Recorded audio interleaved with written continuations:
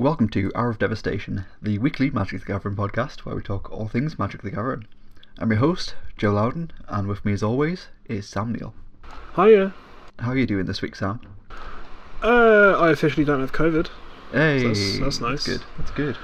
Like I was part of the ping-demic, which is a funny play on words.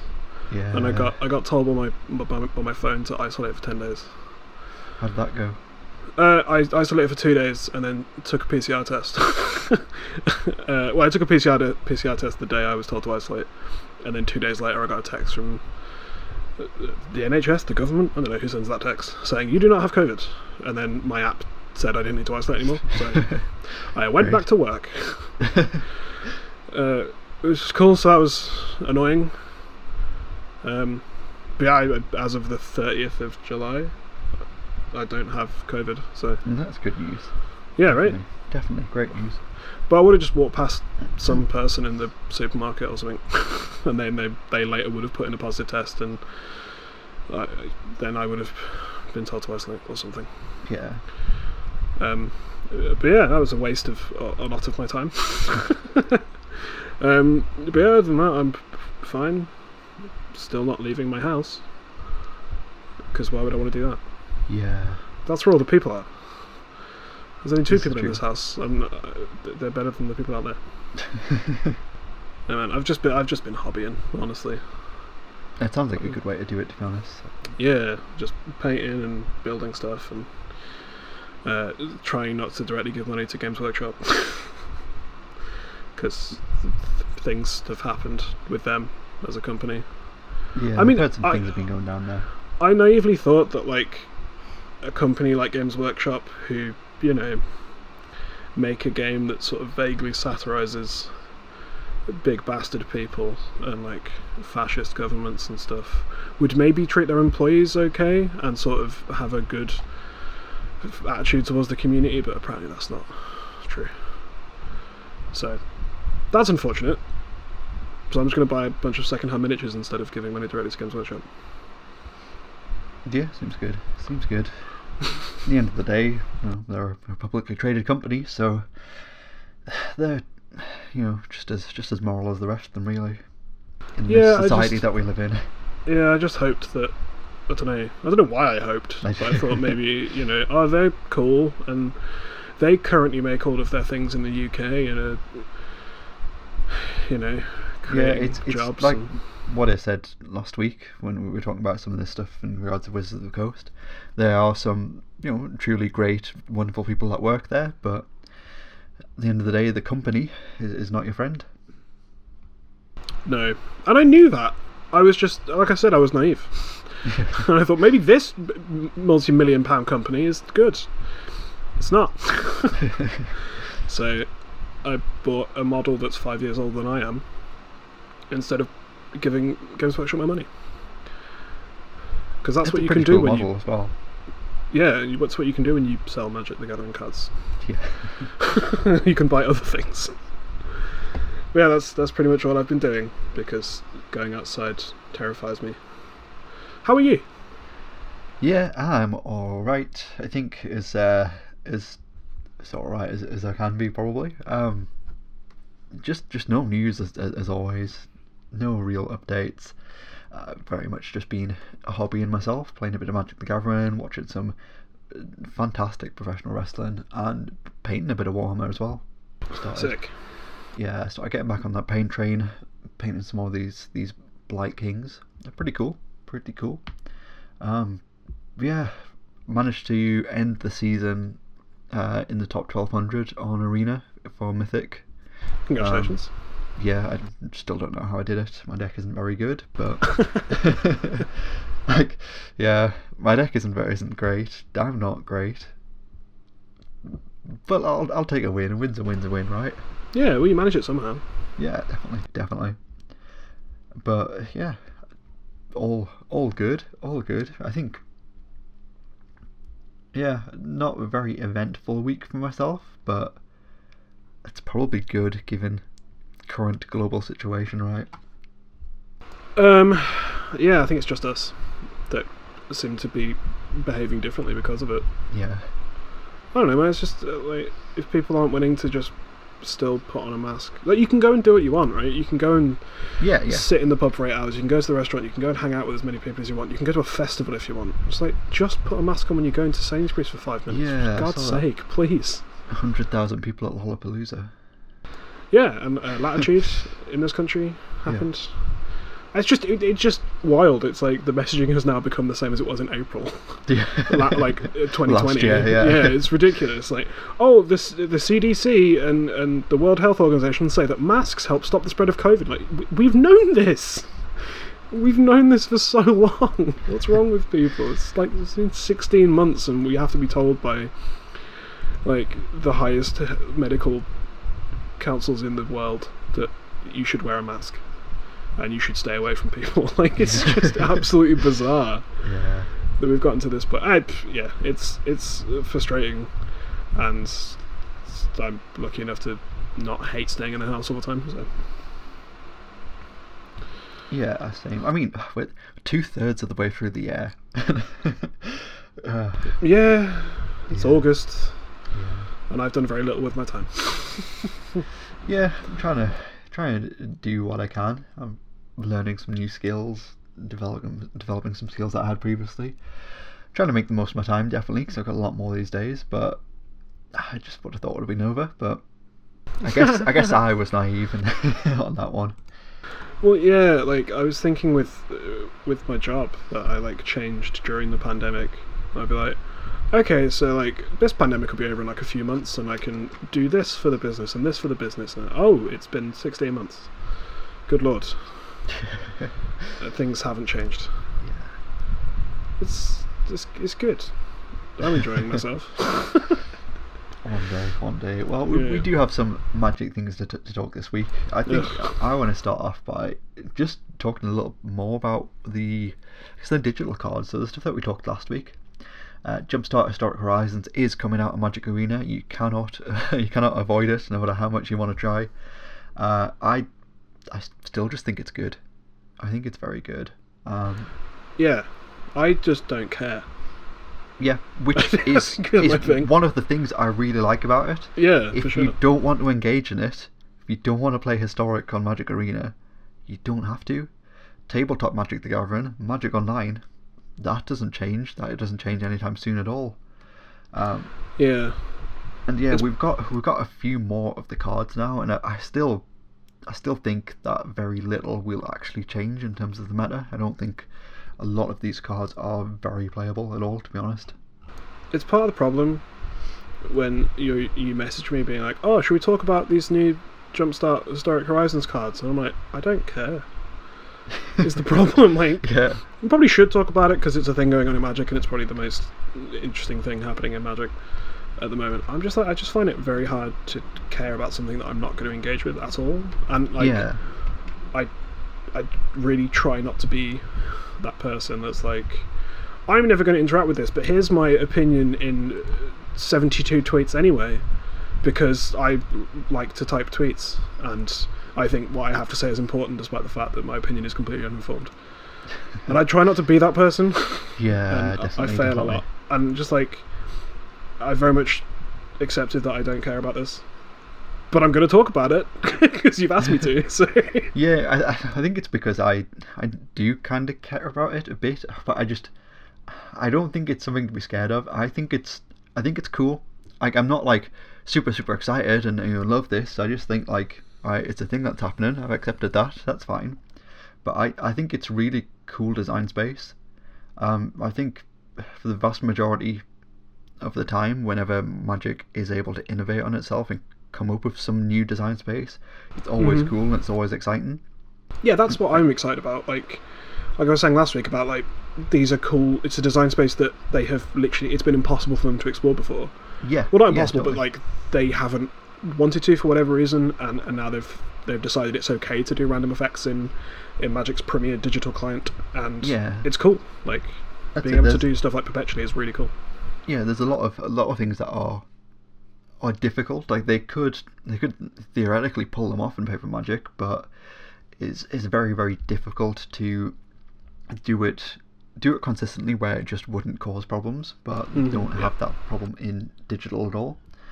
I guess one card that I think I underestimated a bit, or maybe overlooked a bit last week, was Tome of the Infinite.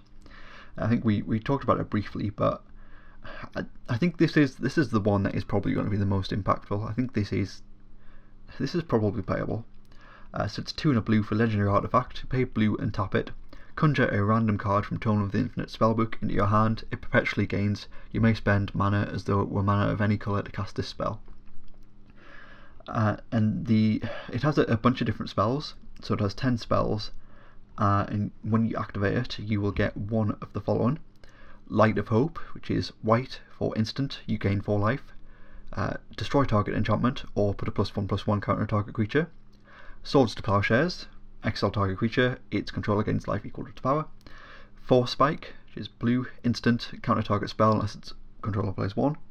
Ponder, we all know what Ponder does. I'm not going to go through all of them, we'll be here for ages, but Dark Ritual, Duress, Assault Strobe, which is red, target creature gains double strike until end of turn. Lightning Bolt, Fog, and Giant Growth are the different cards that you can get there. And I don't think this is the most powerful card in the world, but I think it's playable in a control deck just because it does the kind of things that control decks want to do, and you can just turn it into a good mana sink later on in the game. It does the kind of thing control decks want to do, like give their creatures double strike. Well, yeah, that's it. So a lot of the time it's not even going to be that good because you're going to get Assault Strobe, so you're going to give, I don't know, maybe you might have a Shark Typhoon Shark, you can give double strike. That's not going to be great. Or you're going to put a Force Spike in your hand, that isn't going to do anything because you're so deep into the game. Or you're going to put a Dark Ritual in your hand on turn 11, it's just not going to do anything. Yeah. But sometimes you're going to get a Ponder, or a Lightning Bolt, or a Fog even, and it might be not necessarily the equivalent of you winning the game, but it might be the equivalent of you keeping you alive. And I just think it's reasonable. We see control decks playing something like Search for a Counter, and I think Tome of the Infinite could also fit into a deck that would play that kind of card. Yeah. It's very, very low. It's very, very low opportunity cost for a reasonable effect most of the time, and that's cool. But I think this is the best card out of all the ones that we've seen so far. We've seen a decent amount at this point. I've seen all of the Planeswalkers, all 5 of the Planeswalkers, and I don't think any of the Planeswalkers are playable at a competitive level. I think there's maybe 1 or 2 other cards that might see some play, but I think the best one probably is going to be this Tome of the Infinite. Yeah, well, I mean, we can go through some of the cards we've had since. Yeah, totally. So and I think a bunch of them are reprints, which is interesting. Yeah, definitely. I was going to hit first. I think one card which I think is going to be a fantastic inclusion, which is a reprint from very recent Modern Horizons 2 set, is Sithis Harvest Sand. So green-white for a legendary enchantment creature nymph. It's 1/2. Whenever you cast an enchantment spell, you gain 1 life and draw a card. So there's already a reasonable Abzan Enchantress list on that you can play in Historic. I think Sithis is a fantastic card for that deck. I think it just seems a no-brainer. Stick that in the deck, and it probably becomes a lot more playable. And they've given us Sterling Grove, which is, I guess, a reprint from Modern Horizons 2, technically. Sanctum Weaver, a couple of other random enchantment, Starfield Mystic, stuff like that. So they're clearly just trying to push some kind of Enchantress build in Historic, which is fine, I guess. Yeah, it's cool. A bunch of reprints. Yeah, you've got plenty of ways to deal with enchantments in Historic already anyway. I don't think it's going to be game breaking, but I think it's going to do the thing that I did for Modern. Suddenly you can play a reasonable to good Enchantress deck, and that's cool. I like to see new decks come out of nowhere. Yeah, I mean, a lot of these reprints, there are a lot specifically from Modern Horizons 1 and 2. Yeah. It seems like they're trying to push Brawl or Commando, and Historic Brawl doesn't rotate, right? Because no, it doesn't rotate, and it's going to get its own proper constant queue as well. That's cool. But Brawl is just a moniker at this point for a random format that Wizards decide is Brawl this week. Yeah, it's Arena Commander. Yeah, but that seems like what a lot of this set is pushing. Like, so we have a fair few legendary creatures we can get to in specific. We've got a load of slivers. They've just printed a bunch of slivers, including the first sliver, which I doubt they want for constructed purposes, but it seems like the kind of thing that you would put in if you wanted Brawl or like some kind of casual constructed format on the client to definitely be viable. Like Parallel Lives, which I don't think is a card that anyone has ever played in a constructed format outside of Commander. Yeah. And just a bunch of cards like that like, it seems that they want Brawl to be a thing because they understand how they base most of their decisions on how successful and popular Commander is, and if you can essentially port Commander to your premier, most popular digital client and give them a very similar experience, and then introduce a bunch of these like cool random cards like Davriel and what have you, that seems like the kind of place they're pushing it, which is cool. Like, you can just jump on and play a casual game and not have to care. Yeah, they know how much money Commander makes them in paper, so why not just replicate that in digital? Like, yeah, because people who play Commander who want just play Magic at home, like on a digital client like Arena, probably aren't interested in maybe limited events, or aren't interested in playing Historic or Standard or anything like that. So just give them like a bunch of slivers, or like your enchantment cards, or like some fun planeswalkers that they can just play, right? Yeah, totally. And it's just appealing to that crowd, and I think that's a great thing. Because I played a few games of Brawl, like when I was playing Arena, because I built a Niv Mizzet deck because I just had a bunch of multicolored cards and wanted to play them in one deck. And it's fun, just pass the time. There are no stakes, there's no rank, there's no caring about anything, and there's no like pressure to play a good deck. Yeah. It's just play the things you think are fun. And if you think playing a bunch of slivers is fun, or playing a bunch of enchantments is fun, or doing something with Parallel Lives, which is an extremely powerful Commander card, or the vast swathes of cards that are legal on Arena is really cool. I think it's a great idea, and I imagine it's going to be fairly successful. Yeah, absolutely. So I think another card, sticking with that legendary theme there, I guess, that I think we'll probably see a reasonable amount of play. I assume there's going to be some sort of combo that somebody far more smarter than I am will figure out. Far more smarter than you. Exactly.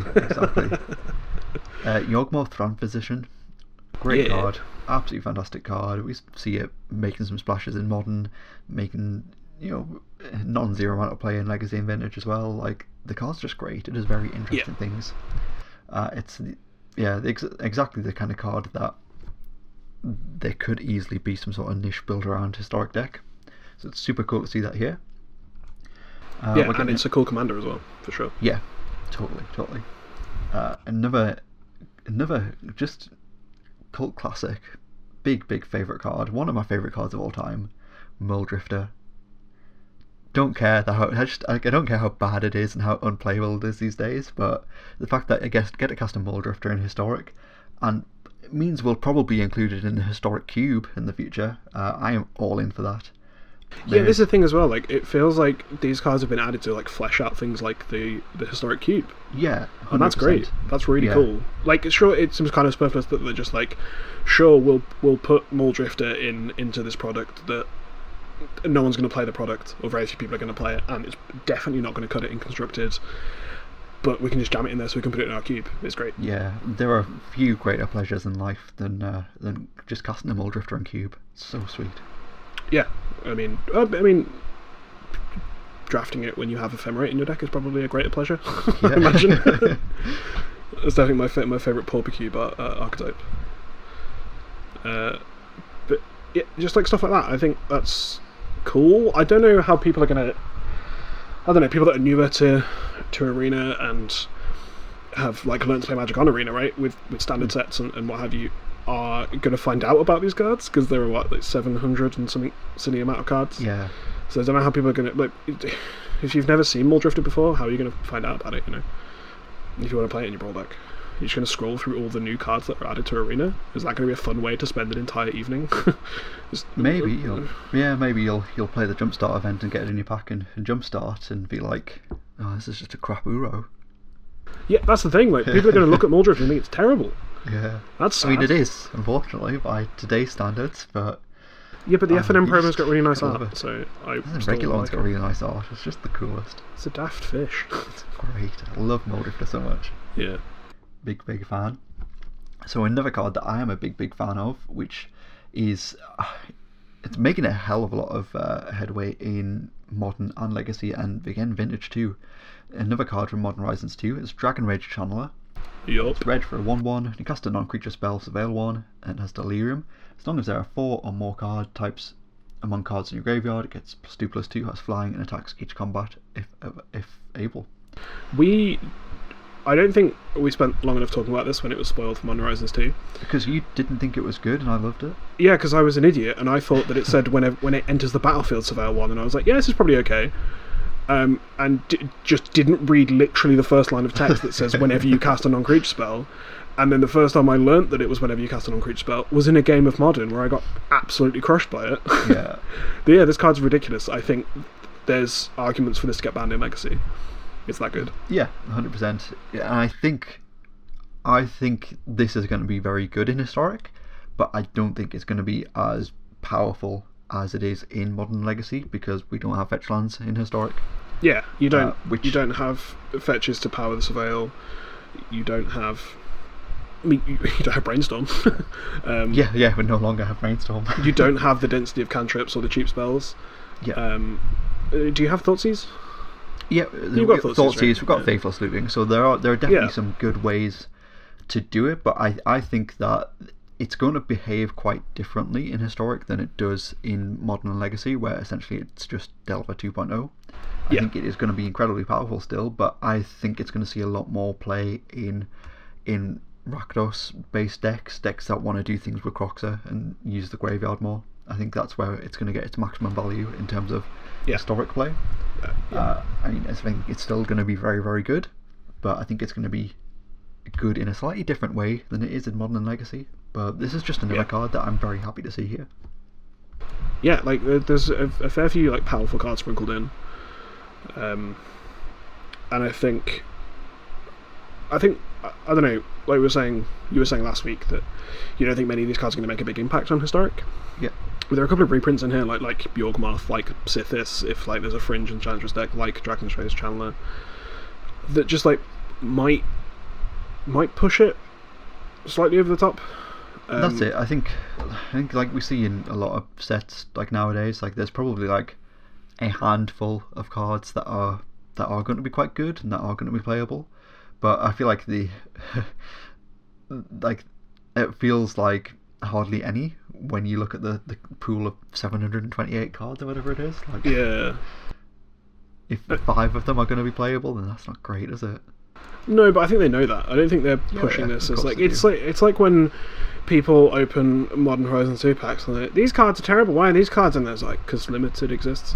Yeah. And yeah, for that's this, true. like, sure, there is a limited format that will exist with these cards if you want to play Jumpstart on Arena. And like I said, the cards they want to put in the cube, there are cards they want people to play in Brawl. There's never a reason. Cards are never superfluously in a set. Yeah. And some of them are misses, and they put a card in that is nowhere near constructed power level, but you never want to draft it or anything like that, and they're just misses because. But there are no cards that are, put in there for no reason. Yeah, totally. You got Ranger Captain of Eos, that might be interesting. Yeah. That's a cool card. it. Yeah, you got Thalia's Lieutenant, so like potentially there's some humans deck maybe, but I think that falls more in the realm of doing like a commander / brawl tribal deck, definitely. Yeah. And then you've got a couple of cool new cards that I quite like. Faceless Agent, Yeah, that thing's very interesting. which is very cool. So it's 3 colourless mana, or 3 generic mana, for a creature shapeshifter. It's a 2/1 with Changeling, and then when it enters the battlefield, seek a creature of the most prevalent creature type in your library. That's cool. So it's just like a card you generically put in your elf tribal or your goblin tribal deck, and I don't think that remotely has the chops for constructed. Oh no. But that's like your brawl card, right? Yeah. It's the card you put in your Slivers Brawl deck, or your Elf Brawl deck, or your Goblin Brawl deck. That's just cool design, like the most prevalent creature type in your library. It's really cool. Yeah. I think it's fantastic. I really like that design. I think there's two more cards that I want to touch on really. So I think the first one, I guess they made me really ask some questions of this set, and made me sort of realise some things, and definitely bring up topics that I want to discuss and sort of explore here.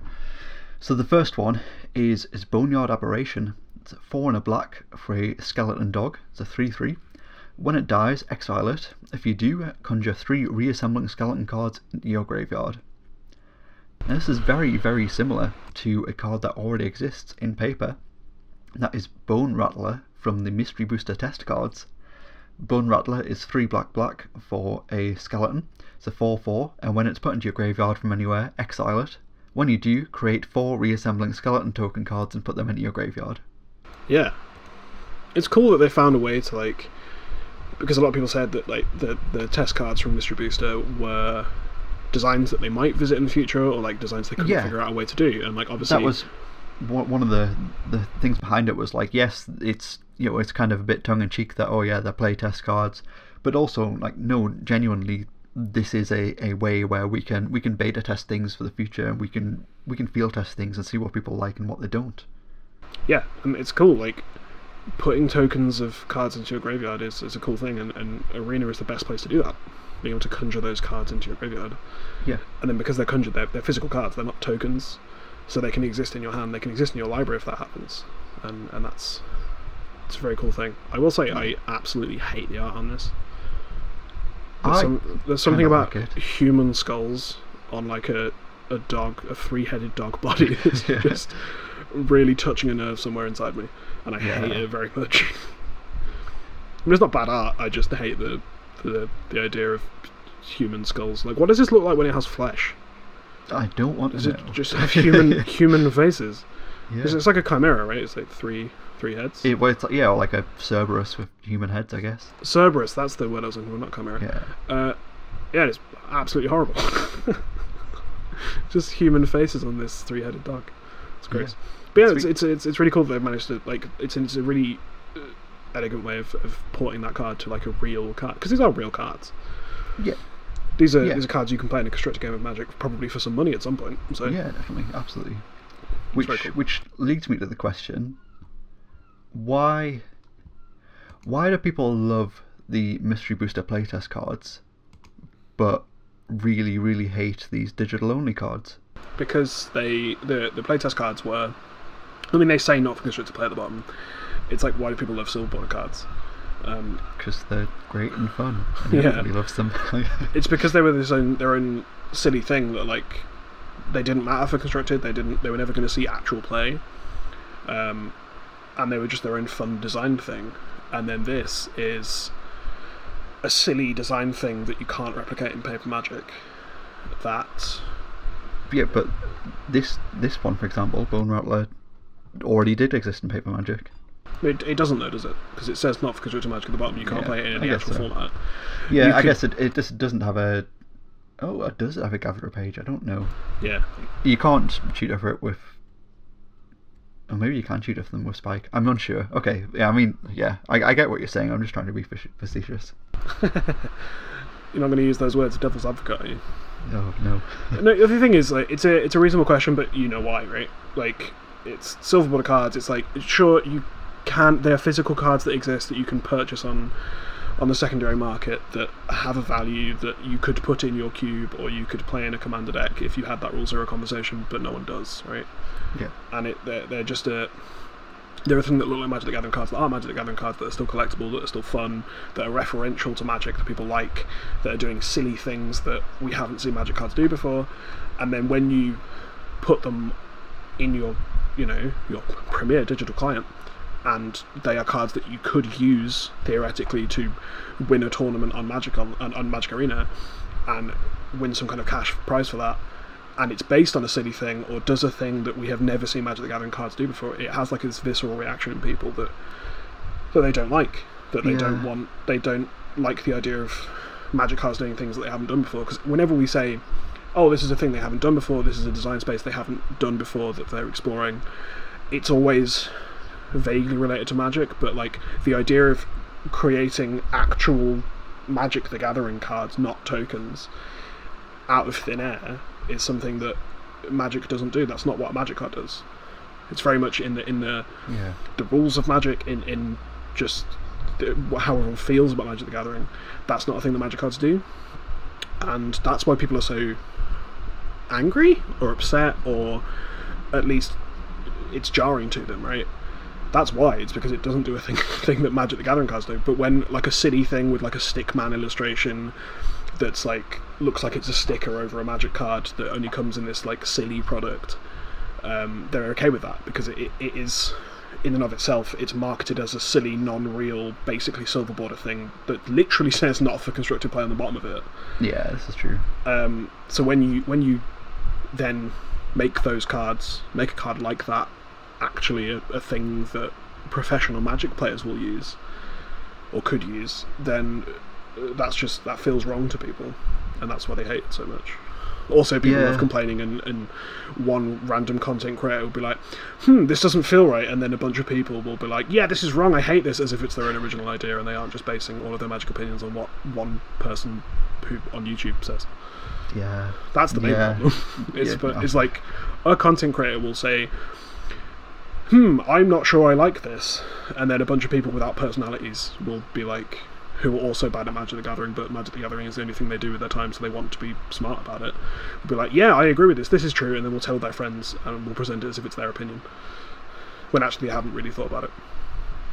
This is going to turn into like a all mill players wear Rick and Morty t-shirts thing, isn't it? But that's, you know what I mean, like there's people, there are people who just like, who aren't very good at Magic the Gathering, and that's fine. It's fine to be bad at Magic the Gathering, and I consider myself to be bad at the game, but like would rather just listen to, and this isn't meant to be calling out people in specific, but like we'll listen to what Saffron Olive says or the Professor says, and we'll just be like, yes, that is correct because that person is popular, and I do not engage with this game enough, or I don't want to say they're not smart enough, but like I am not applying my brain in that specific way to come up with that kind of opinion. So this person with X number of YouTube subscribers must be right, and some of my friends don't watch this content, so I'll present this as if it's my own opinion, and I will say that as if I've thought of it, and that is just a subset of Magic players, unfortunately.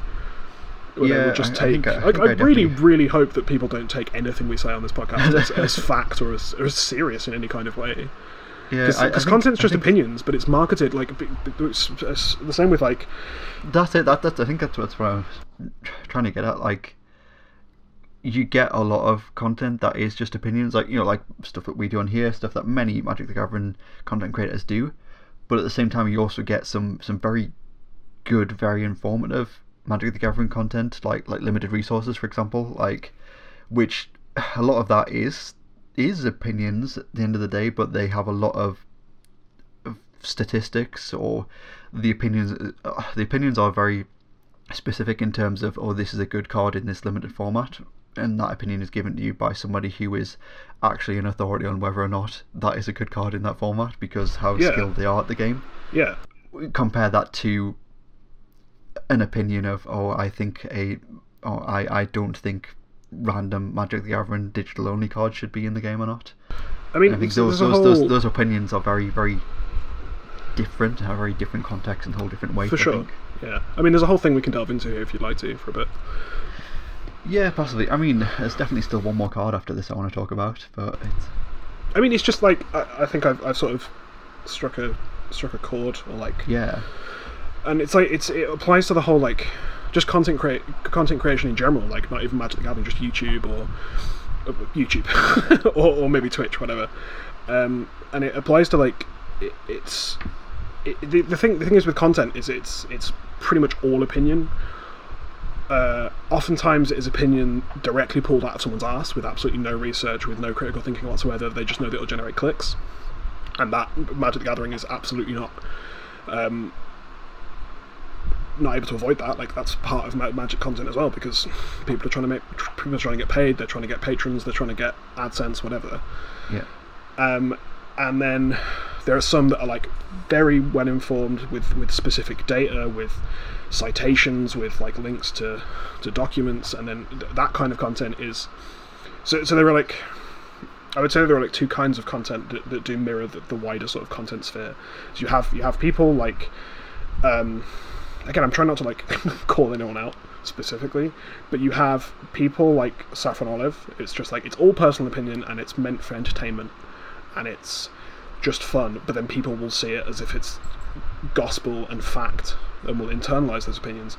And then you have people like Limited Resources, where it's all based on data, or like just listening to LSV in general, like all of his they're all still opinions, but they're based on hard fact of like serious testing, conversing with other people who are extremely good at Magic the Gathering, based on years and years of interacting with the game at a professional level, informing, like, so they'll see a card in a limited format, be like, this reminds me of this, and like, this is why I think this might be good, because it is similar to this thing which performed like this, you know? Yeah. And there are those two sides of it, and you have that with, like, you compare like your Logan Pauls and what have you, and like your H-Bomber guy and Philosophy Tube, right? Yeah. It's all opinion, but a lot of it is opinion. Some of it is opinion that is just made up out of nothing. This is how I feel, which has a place, like that has value. Absolutely. Yeah. And then there's some that's like, oh, here is like literally a 200 citations in a 25-minute YouTube video based on, I have pulled this because this, these are books, these are scientific papers and all that stuff. And like Magic has those, not to those such severe degrees, but like has those things as well. And one is fun and flashy and has loads of like animation or whatever, and one is just kind of dry, mainly just podcasts giving you hard data, like Arena Decklist in for example, like, who are people at the top of their game, giving you data-driven opinion, as opposed to just, this deck is fun and I think this, right? Those sort of things intermingling. And that's why I think people hate Magic cards.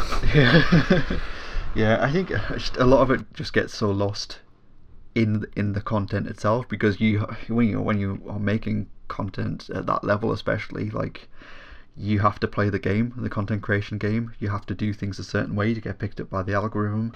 Yeah, of course you have to do things a certain way to grow an audience, and it's a very complex scenario. And I think why like this podcast like kind of works. Not that we're like, you know, popular by any means, but you very much want to be a podcast that like gives that sort of, like, it's all opinion still, but like gives sort of like facts and like opinions based on very real things.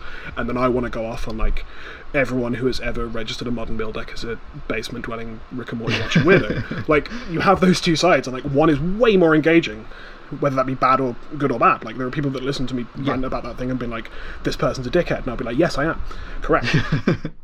And then, because, you know, there are people that actively seek out, like, I want hard data that's kind of, like I said, kind of dry, but like has facts and driven by things. And some people just want to watch flashing colours and funny jokes on a screen, right?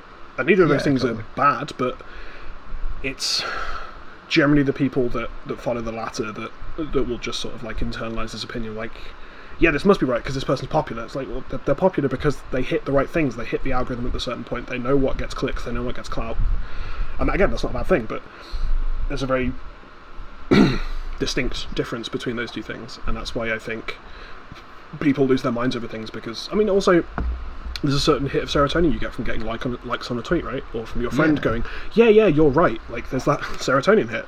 And that's why people say stupid, outlandish things. And that's why I say stupid, outlandish things, because someone will go, ha ha ha ha ha, and I'll feel good, you know? So when you get to say, these arena cards are stupid and randomness is bad and dice rolling is bad, it's because some random content creator will be like, oh, rolling d20s might not be great. And then they just run with it. There's some nugget of content in there, I'm sure. Yeah, oh, definitely. Just leave that all in and be like, these opinions do not represent Joe Lardon as a human being. No, I definitely think there's a lot of truth in that. I think it's just such a complex issue, because, you know, amongst all of it, you have to play the content creation game, unfortunately. We choose not to play that game. Yeah. Oh, 100%. We just choose to talk about whatever the hell we want to talk about and hope that people like it. Yeah. And that's more fulfilling, I think, personally. Yeah, it's not fulfilling financially or anything, but... Yeah, which is the other thing to consider as well. Like, a lot of these people with big followings and these you know, I guess less informed opinions, for want of a better term, you know, they've got a lot riding it, a hell of a lot more riding on it than we do. Yeah, so they have to do things a certain way because it's their livelihood. And It's when you have people like Pleasant Kenobi who will just like say a bunch of funny swear words and go on a rant about UKIP or something in a video. Because that's like, it's engaging, right? It gets the clicks, totally. but like views all spend the same, right? In terms of AdSense, not that you get any bloody AdSense whatsoever. But there are a lot of people that gravitate towards his kind of content because maybe they share some of his political opinions, or they like the way that he uses certain swear words, and like he knows what he's doing. And that kind of thing resonates with people, and it's unfortunately it's a lot more financially beneficial to do that kind of stuff, even if it's like, I enjoy a lot of that content as well. It's much more beneficial to do that than it is to be like, here are the hard facts and data, and here's why Yawgmoth isn't good in historic, you know? Yeah, totally. It's like you say, it's a game you have to play, and there's clearly a way to play that game that generates more literal income than others. Yeah, which is, you know, for the vast majority of people involved in it at that level is the most important thing. And yeah, it's a good job we're talking about what like do. a stupid card game and not like actual things that matter. Yeah. There are people that get like really vitriolic and angry and go on rants and stuff about Magic cards. I'm like, yeah, that's kind of silly, because I do it as well. But like, it's better you doing it about that than like, you know, politics. Yeah, true, definitely.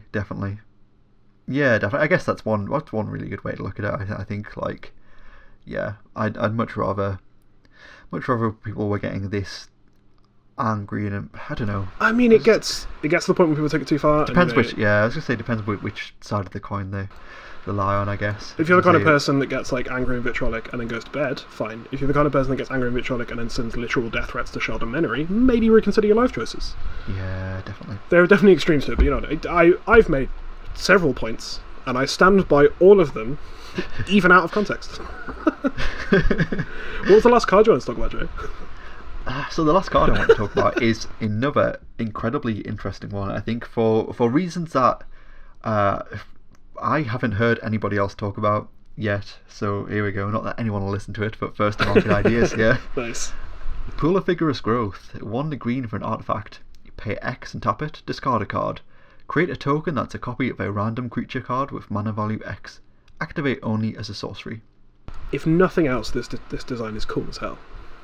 It's sweet. It's so cool. So this is Momia Vig. It's a Momia Vig, which is Vanguard so cool, card from Magic Online, but it's an artifact. I love it. This is obviously a card that can only exist digitally. I mean, there are ways to make it exist non-digitally. It has happened once at an SCG con, I believe, years and years ago. Yep.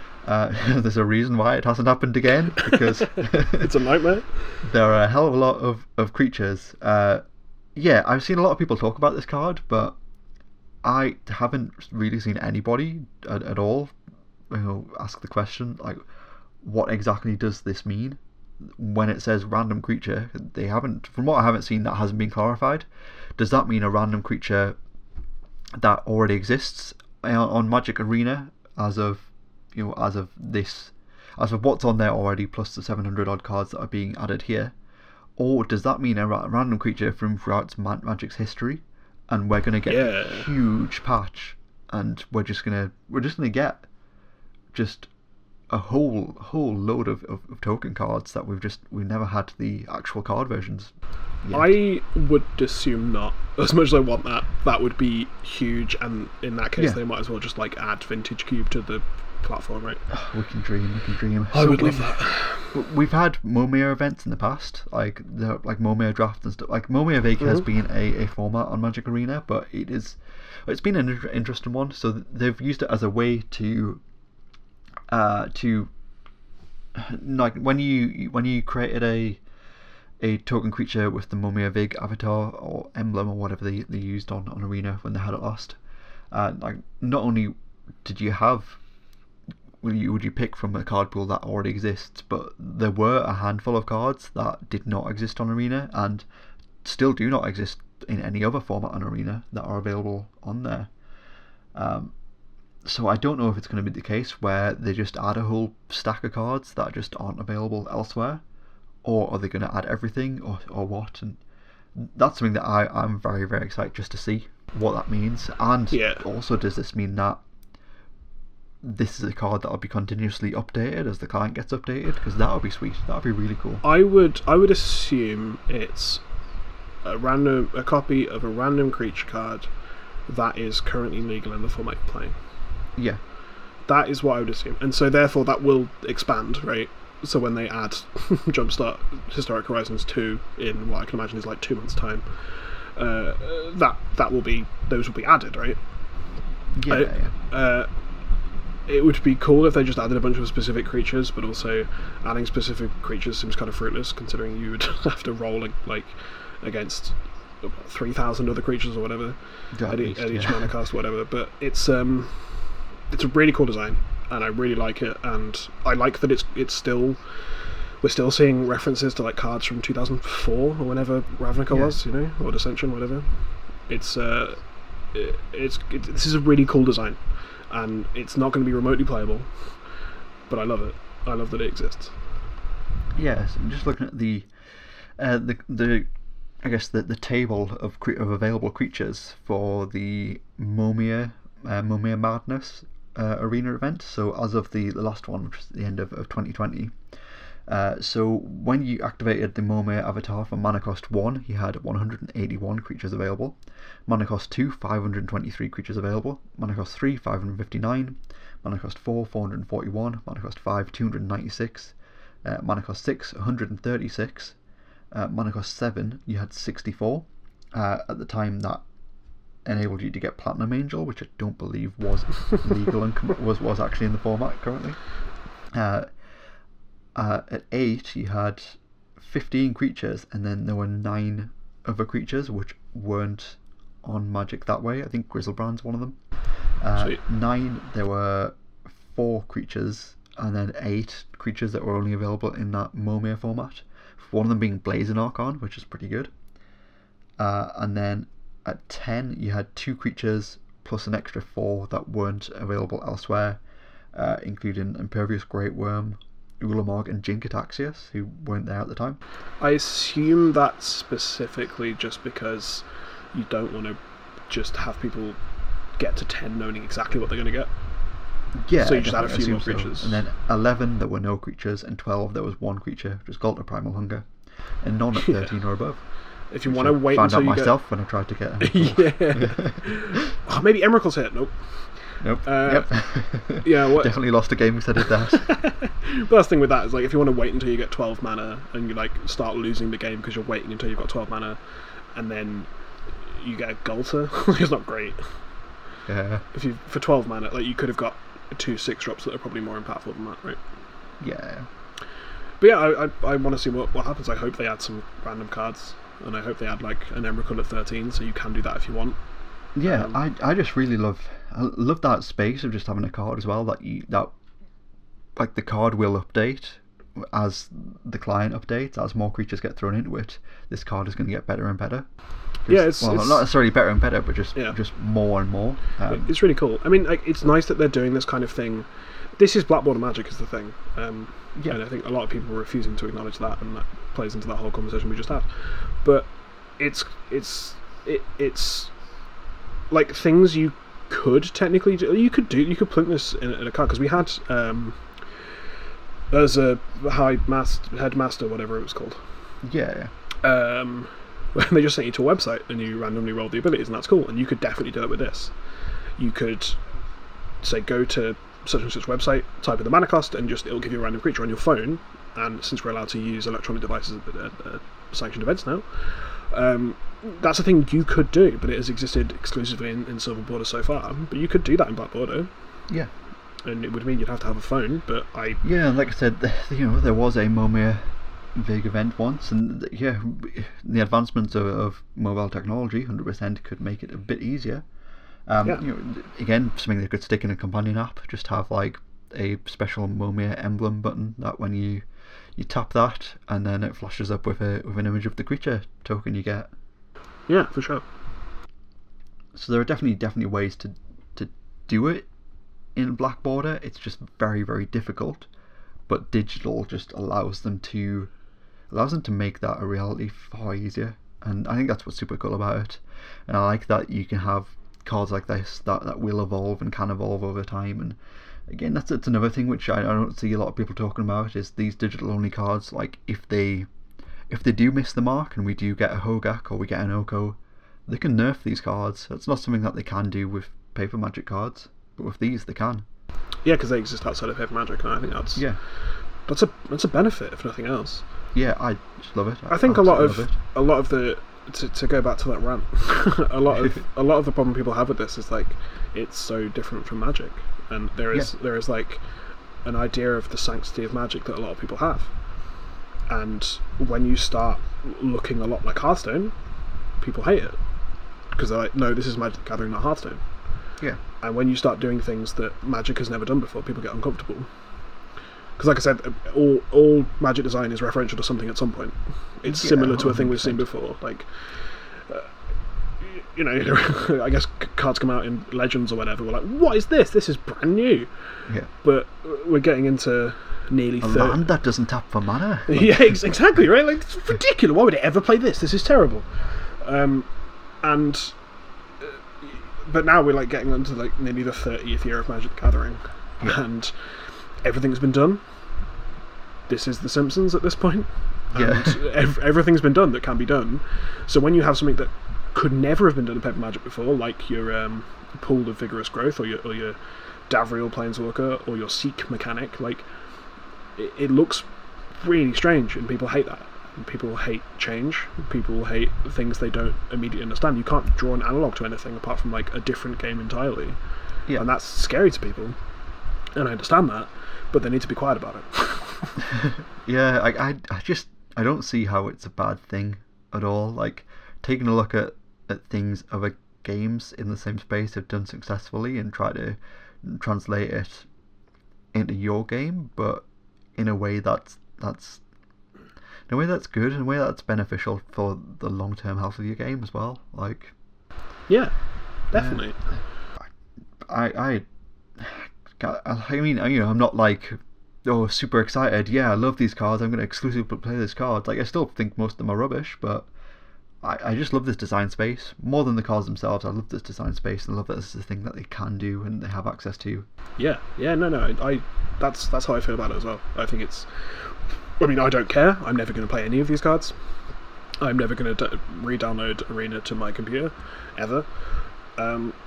Unless, Civilization literally does collapse and Magic cards become worthless and I want something to do that vaguely reminds me of the before times. But I think it's cool, and that's good enough for me. Yeah. And also, a lot of people spend a lot of time designing these cards, so stop saying their work is bad. Yeah. Just because you're an idiot who doesn't understand things. Yeah, and if it does turn out their work is bad, they can change them. Their work has been bad in paper countless times recently. Not something we can do in paper. We can do it here, and I think it's revolutionary. Yeah, and it's really cool, like, seeing objectively terrible cards, like cards that are bad that will never cut it in a constructive format, like Boneyard Aberration. Yeah. That are just cool, and like it's refreshing to be like, this is amazing, at a card that's terrible. I love that feeling. Yeah. I love looking at a card like Pool of Vigorous Growth and being like, I would never play this in a million years, even in Commander, but it's really cool that it exists. That's such a cool feeling, and that's what I'm looking for in Magic design. And this is a perfect place to do it. Same. Like, I'd much rather have an interesting game like this than one where stuff just doesn't matter. Like, yeah. I don't know. I think it's cool. It's gonna take a lot to convince me otherwise. Well, yeah, like, just like stuff, man. That's why I keep saying to people, just find something you like and do it. It's annoying when people believe there's an objectively correct way to do things, like play a stupid video game. Just do what you want. It's why easy mode exists, right? Yeah. You engage with the thing in a way that makes you comfortable and makes you happy, because otherwise, what is the point? What is the point in playing Magic the Gathering at all if you're not going to enjoy some of it? Yeah. And I enjoy this, even though I will never use these cards. Exactly. Awesome. So I think that's pretty much all we have time for this week. Come let us know your opinions. It's been a bit of a strange one this week, but we'd love to hear what you think. Come get us a bit of a strange one. Can you tell I've had a beer? Can you tell I haven't really left my house since March 2020? I'm vaguely tipsy. You're completely stir crazy. It's great. Yeah, I don't know what it's like to live in civilization anymore. It's not great. Stay inside. Yeah, You're not missing anything. You can watch wrestling on your computer. That's good enough. Yeah, it's good fun. Come get at us on social media. On Twitter, we are at HFDcast, facebook.com/HFDcast. If you've really enjoyed anything in this episode and would like to give back in a monetary value, you can hit us up at Patreon. We are patreon.com/HourOfDevastation. Tiers start from as little as $1 per month. That's roughly 25 to 20. I try that one again. It's roughly 20 to 25 cents per episode. I mean, if you've really hated anything you've heard in this episode, just comment somewhere about it and get the algorithm going. Hell yeah. We love that. This podcast is brought to you by manleak.com. You can use the promo code HOFD5 at checkout to get 5% off your entire order. Yeah, would fully recommend doing that as well. It's Manleak provide a great service. Would have used them and would use them regardless of whether or not it would be sponsored by them. And I literally work there. If you want to find me on my own personal social media, on Twitter I'm at PeachGardenOath. Facebook I'm Joe Loudon. You can find me in pretty much any of the Magic groups. Also stream on Twitch every Friday night. We do Friday Night Magic. We do something fun and magic related. It was Vintage Cube last week. We played a Storm deck. It was amazing. We ran it back and I drafted a deck with Progenitus in it. Died to my own Progenitus more times than I cast it. So beautiful. That's how that went. It's good fun. That is twitch.tv/PeachGardenOath. Come hang out. It's a good time. If you really want to read more of my rants about random things that don't actually matter, and I just get myself into a tizzy over for no reason, you can follow me on Twitter at Snail69. Nice. Thanks. I just I understand, right? I understand the anger mill of Magic the Gathering, because it's really fun to get angry. It's why people play video games that then they die and they get really angry. It's because that feeling's addicting, and that's my entire Twitter profile. Yeah, I don't know. I think I'm just getting old. I think that's my problem. Yeah, I'm vigorously trying to cling on to the anger of youth. Yeah. And on that note, it's pretty much all we have time for this week. Once again, we're approaching the second hour. The Godfarer has returned, so see you again next week on Hour of Devastation.